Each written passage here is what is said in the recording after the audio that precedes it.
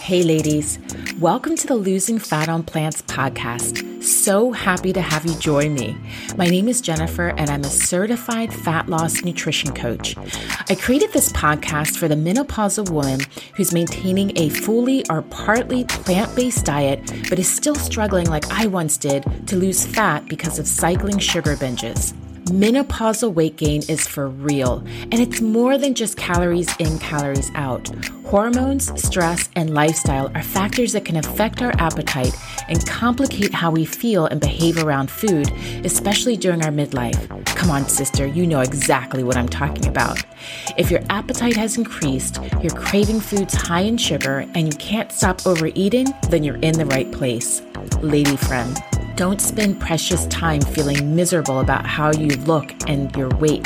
Instead, join me each week as I share evidence-based strategies to help you manage your sweet tooth on a plant-based diet while keeping it real. You don't have to give up your favorite desserts. Let me show you how you can enjoy sweets guilt-free while on your journey towards losing fat on plants. Hope to see you there. Take care.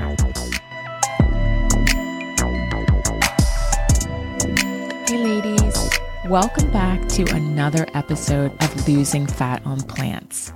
I hope you guys are all doing fantastically, and I'm excited about this episode.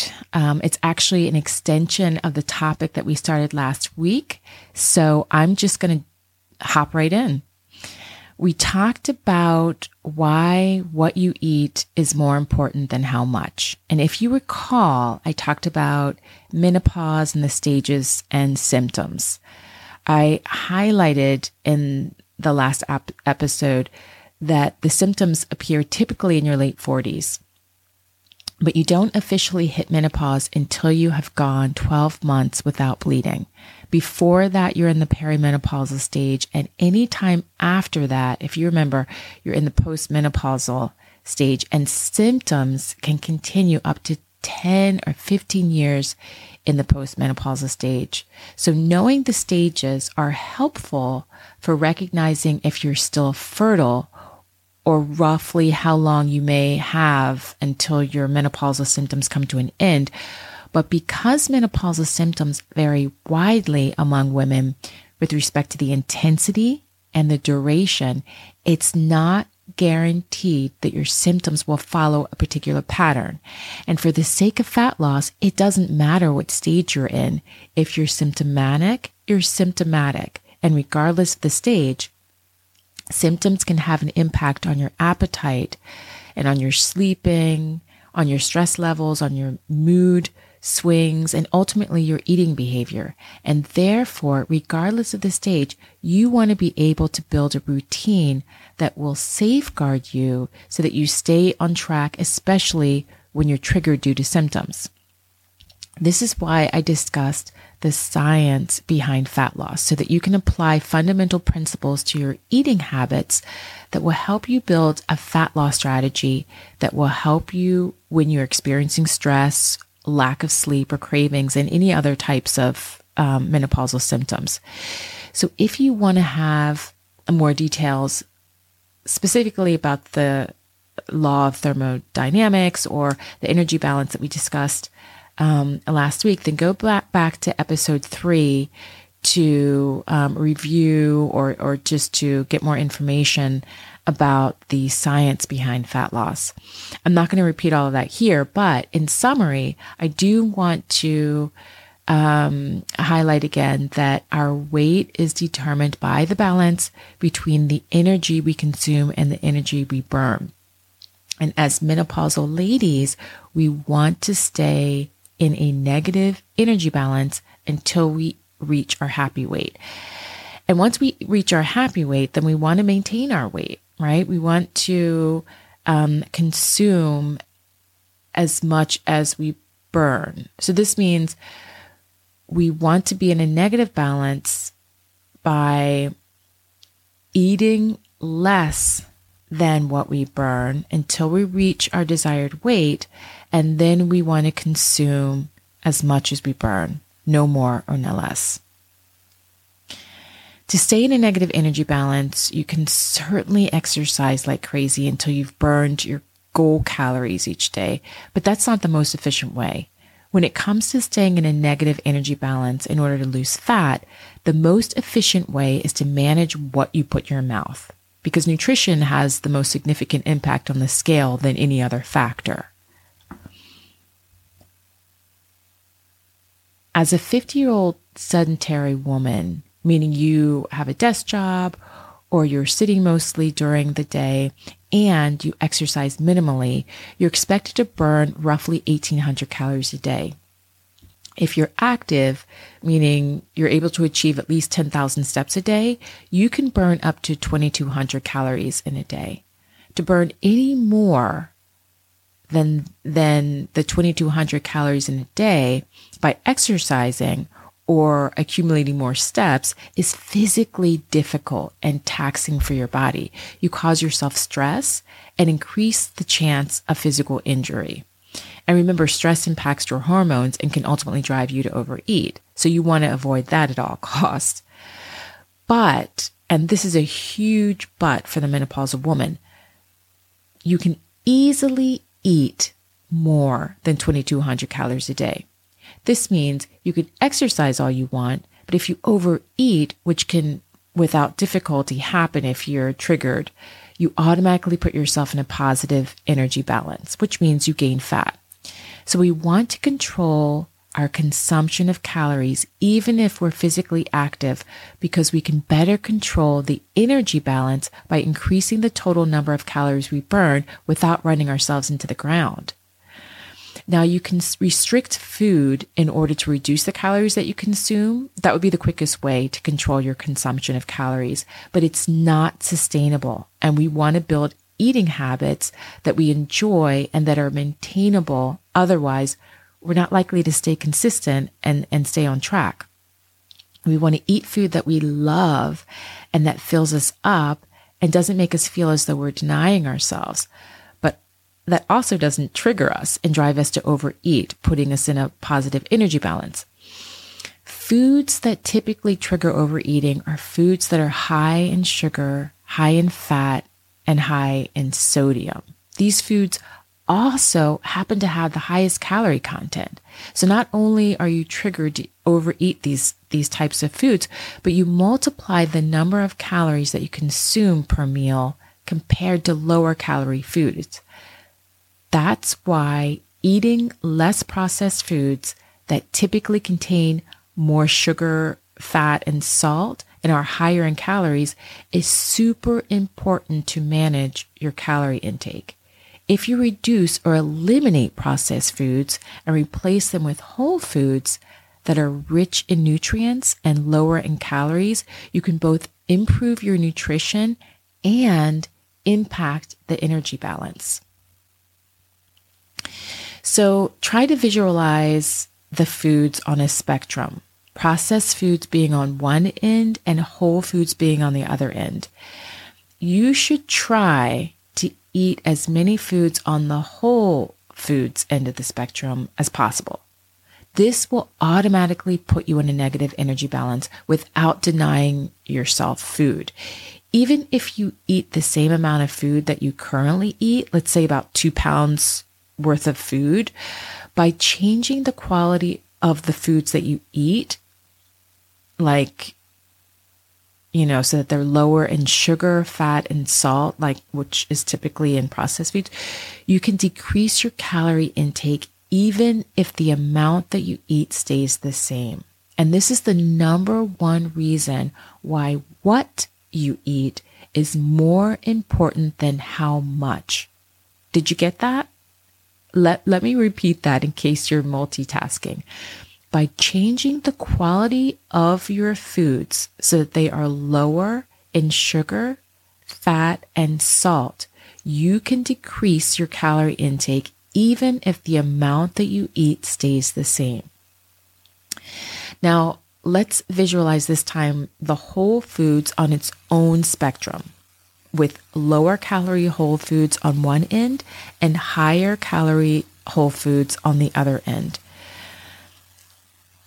This way you can even control your calorie intake even further, right? Not all whole foods are low in calories, but compared to processed foods, they may be. But there are some whole foods that are to be avoided as much as possible because they contain high levels of fat naturally, like nuts and seeds and oils and dairy products like milk and cream and cheese and fatty meats. So on that whole food spectrum, you would see nuts and seeds and oils and animal fat on one end, and on the other end, you would see low-calorie fruits and veggies like zucchini, cucumbers, tomatoes, blueberries, lettuce, and greens like spinach and kale. Now, you could eat mainly lower-calorie veggies, which would reduce your calorie intake dramatically. But this is typically not maintainable because you wouldn't feel full or satisfied. You may also feel as though you're denying yourself, which could trigger binge eating if your subconscious mind thinks there is a lack of food or scarcity. So the key here is to master the whole foods spectrum by balancing between lower and higher calorie foods, trying as much as possible to maintain a more plant-based diet that naturally has fewer calories as a whole than a non-plant-based diet, excluding sugars, nuts, and oils, of course. So the whole food veggies that fill you up and satisfy you, and I'm thinking in terms of comfort foods, are like potatoes and beans, right? Any type of potato and any type of bean. These are starchy foods that are somewhat higher in calories than non-starchy veggies, but they fill you up and they protect you from overeating high-calorie foods. And they also provide you with protein and carbs, right, that are needed for muscle maintenance. We learned in the last episode that each year, menopausal women lose anywhere between 3% and 8% in muscle mass, right? So these foods like potatoes or beans that have a lot of carbs but also protein, they are needed for our muscle maintenance, and they also help with energy and rejuvenation after our workouts, for example. So this is important for menopausal women who are typically losing muscle mass each year. So I mentioned also in the last episode that in order to manage your calories without having to count them or to measure macros or having to read labels on the backs of packages, you should prep your plates with half non-starchy veggies and half of your plate with starchy veggies and also fiber. That way you can ensure to be eating below your calorie limit per meal or per plate. To stay in a negative energy balance, you want to stay within 500 to 600 calories per plate or meal if you're eating at least 3 meals daily. Now, having an overall calorie consumption of roughly 1,600 to 1,800 calories per day for fat loss is typical for women, depending on your goals and your calorie requirements. The standard calorie requirement for women is roughly 1,800 to 2,200 calories per day. This includes the calories that you need at rest. For example, if you're maintaining bodily functions like breathing and circulation, these are referred to as your resting metabolic rate. And as well as the calories that you need for your daily activities and exercise, you'll need to reduce your consumption by at least 500 to 600 calories less than your daily requirement in order to achieve a negative energy balance, which would bring about a weight loss of at least 1 pound per week, which is a safe amount that will keep you at a reduced risk for binge eating. And it also keeps you relatively close to your calorie requirement to maintain your body functions at rest, so you don't put yourself under too much stress.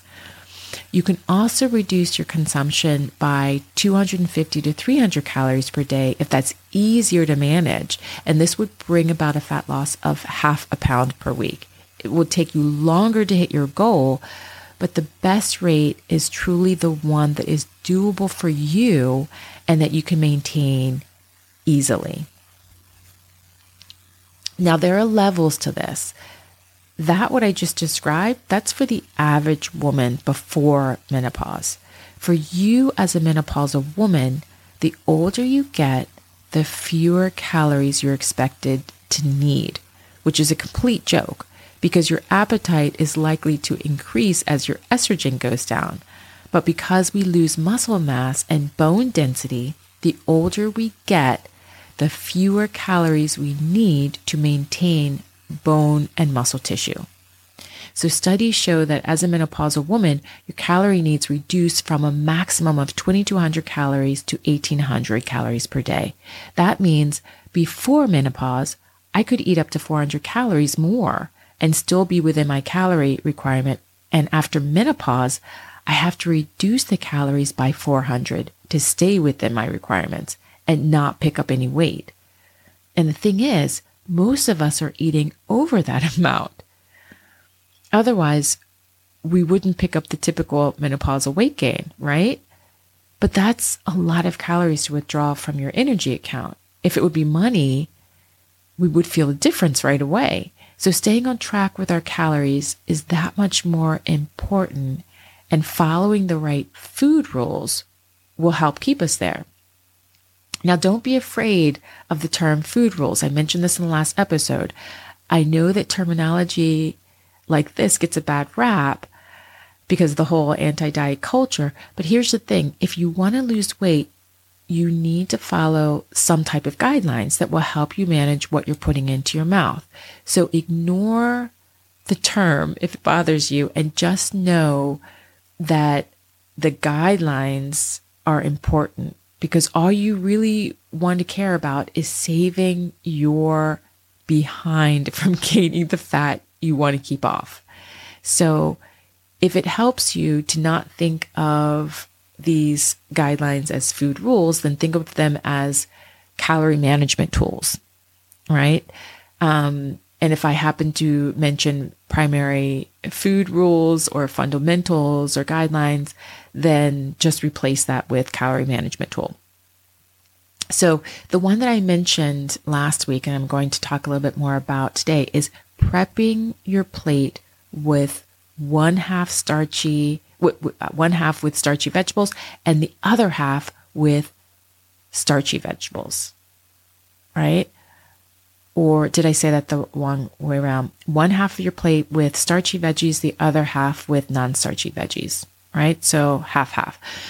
And this way of managing your calories, it's a game changer because when you eat a meal that fills you up in terms of volume, like in your stomach is filled with food, you feel satisfied, and it contains mostly veggies, then you're able to create a negative energy balance without denying yourself food.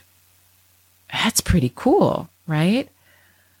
So here's an example of what I mean. Like one of my favorite meals that I eat, I would say, and I'm embarrassed to say actually, but I'm not really embarrassed to say, I eat it like probably almost every week, is lentil stew. I love lentil stew. It's so good. And it's so easy to make, right? It's one of my favorite meals. And I make it with a slow cooker. I usually batch my meals so that I have my meals ready ahead of time. So it takes the thinking out of doing during the week when I'm really busy and I need to eat quickly. I don't want to have to think about it. I don't want to spend time in the kitchen making something.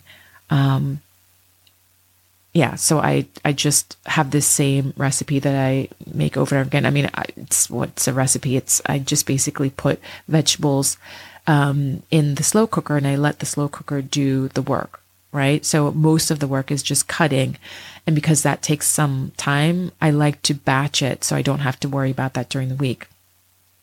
But I include non-starchy carrots and peppers and broccoli, cabbage, onions and leeks and garlic. Those are all like low calorie veggies, right? But I stuff this ceramic container with mostly those type of vegetables, because I know if I have mostly those vegetables in my meal, like I put a lot of that in there, and then I make a bowl and it has mostly lower calorie veggies in there, that means my overall meal will be a low calorie meal, right? So the other half, I put like starchy sweet potatoes in there, normal potatoes, like waxy, those, like I don't like those type of potatoes that you can use for mashed potatoes. I like them when they're like waxy. I don't know what they're called, but they are made specifically for like, potato casseroles, or for potato salad. I don't know, maybe even for French fries or something, but they maintain their structure. And they're just so good. They taste almost creamy. And this together with the sweet potatoes and with any type of bean, like I put like at least 2 types of beans in my meal. So mostly like chickpeas, because they have a lot of proteins in them, and lentils, because they too have a very high protein content. And these beans, they fill me up together with the potatoes.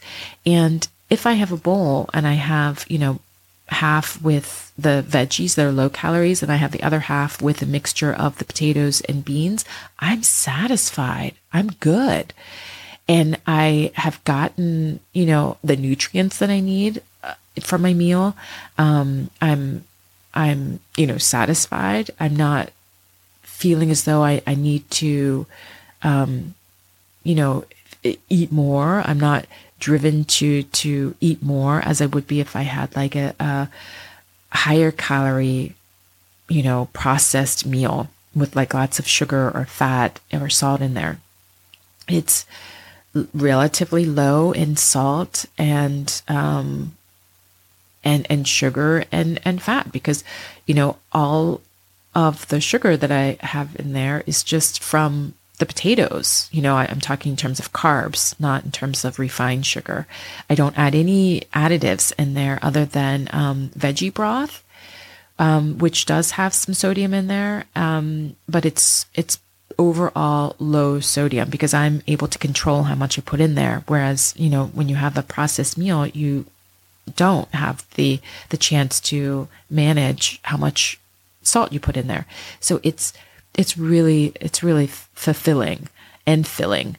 So I make this meal, and the other meal I make very often is chickpea tuna. I love this, again, with chickpeas, because there's a high protein content, and the beans are starchy, so they're very filling. It's comfort food. It tastes great. And I mix that together with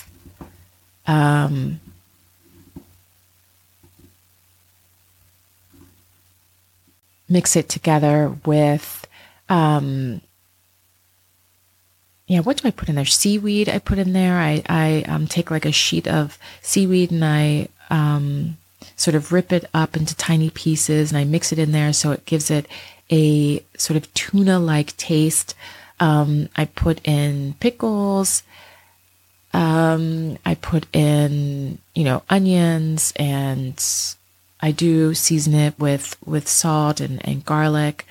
And when I mix that all up together with a base of, sometimes I put in veggie mayonnaise in there, or I might put a yogurt, but mostly the vegan, sorry, not veggie, but vegan mayonnaise. So no dairy in there whatsoever, but there is oil in there. So I have to, be careful about how much I put in there. I mean, I don't have to be careful, but I try to reduce it as much as possible. Just enough to give it some taste, some flavor, and to, sort of mix it up so it's not really dry. And I eat this together with a whole wheat wrap, And I fill it up, the wrap, together with the chickpea tuna, together with lettuce, cabbage, peppers, and tomato. And I put as much of that as possible so that it almost even overpowers the chickpea tuna because there's so much fiber in it. And eating this whole wheat wrap together with all of this fiber and veggies and this portion of chickpeas, this mixture of chickpea tuna is filling. It's really filling. It tastes good because the wrap adds another dimension, to the taste. It tastes good and it's, chewy. Now, full transparency, the whole wheat wrap is not 100% whole foods. It is processed, right? Like most breads are. But my entire meal does not have to be 100% whole food. Like I said, if you're looking at the whole foods spectrum, then you want to mix and match, but so that the meal that you prepare tastes its best for you and is satisfying for you, but you want to try as much as possible to prepare your meal with as much of the meal containing lower calorie veggies as possible, and a base of starchy vegetables to fill you up and to satisfy you with the taste, that satisfying filling taste that you want to have. And then if you want to jazz it up with some seasoning or with some, vegan mayonnaise, or have, a bread or a wrap that gives it a different texture and taste, then that's your prerogative.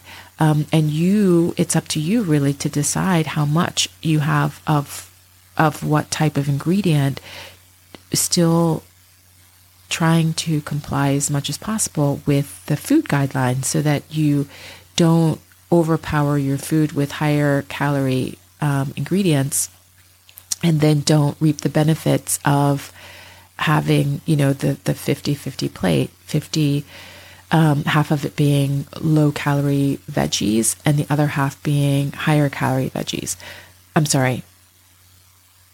Starchy vegetables and non-starchy vegetables. The non-starchy vegetables being the lower calorie vegetables, and the starchy vegetables being the moderately calorie vegetables. It's late, you guys. I'm sorry. It's time for me to go to bed, but I wanted to get this episode out and stay on track, as I promised from the first episode. So forgive all of my mumbling, and I hope you can follow what I'm saying. So I want to just say again how important it is that both of my meals that I gave examples of here, the lentil stew and the chickpea tuna, they fill me up. They contain half veggies with lower calories and half veggies with more moderate calories, from the starch and the fiber. And this is a good combination for keeping you in a lower or a negative energy balance, which helps you to lose fat. So in this episode, I just wanted to impress upon you that it's really not about the amount of food on your plate. You don't need to portion your food if you prepare your plates according to the guideline. Again, what you put on your plate, like veggies, half of which should be non-starchy, is much more important than how much. If you reduce the volume of food, but the food is high in calories, like dairy products or fatty meats, or processed foods with sugar and fat and salt that drive you to overeat, they trigger you and make you want to have more and more so that you end up with a second or third plate, then the reduced portion of food does not help you create a negative energy balance. So always consider the whole foods spectrum with nuts and animal fat on one end and low-calorie veggies on the other end, and try to prepare your meals mostly with plants to cut down on animal fats from dairy and avoid as much oil as possible to ensure that you're creating a negative energy balance with lower calorie foods by filling half of your meal with non-starchy veggies. So I'm going to bring this episode to an end, and I hope that you enjoyed it. Thanks for listening. If you want to get more tips on calorie management, head on over to Her Soul Fit to join the free course where I give you more tips and more strategies on bringing yourself into an energy balance, also reducing stress, which can lead you to overeat, especially as a menopausal woman. So I will leave the link in the description below the episode. And don't forget, I'll be finishing my mini ebook with a few of my favorite whole food desserts that are created to satisfy your sweet tooth but curb your cravings. And I'll post it either on Instagram or on my website, but I'll give you a heads up once it's here. So until the next episode, stay blessed and stay healthy. And don't forget, if you have a sweet tooth, guilt-free always tastes and feels better.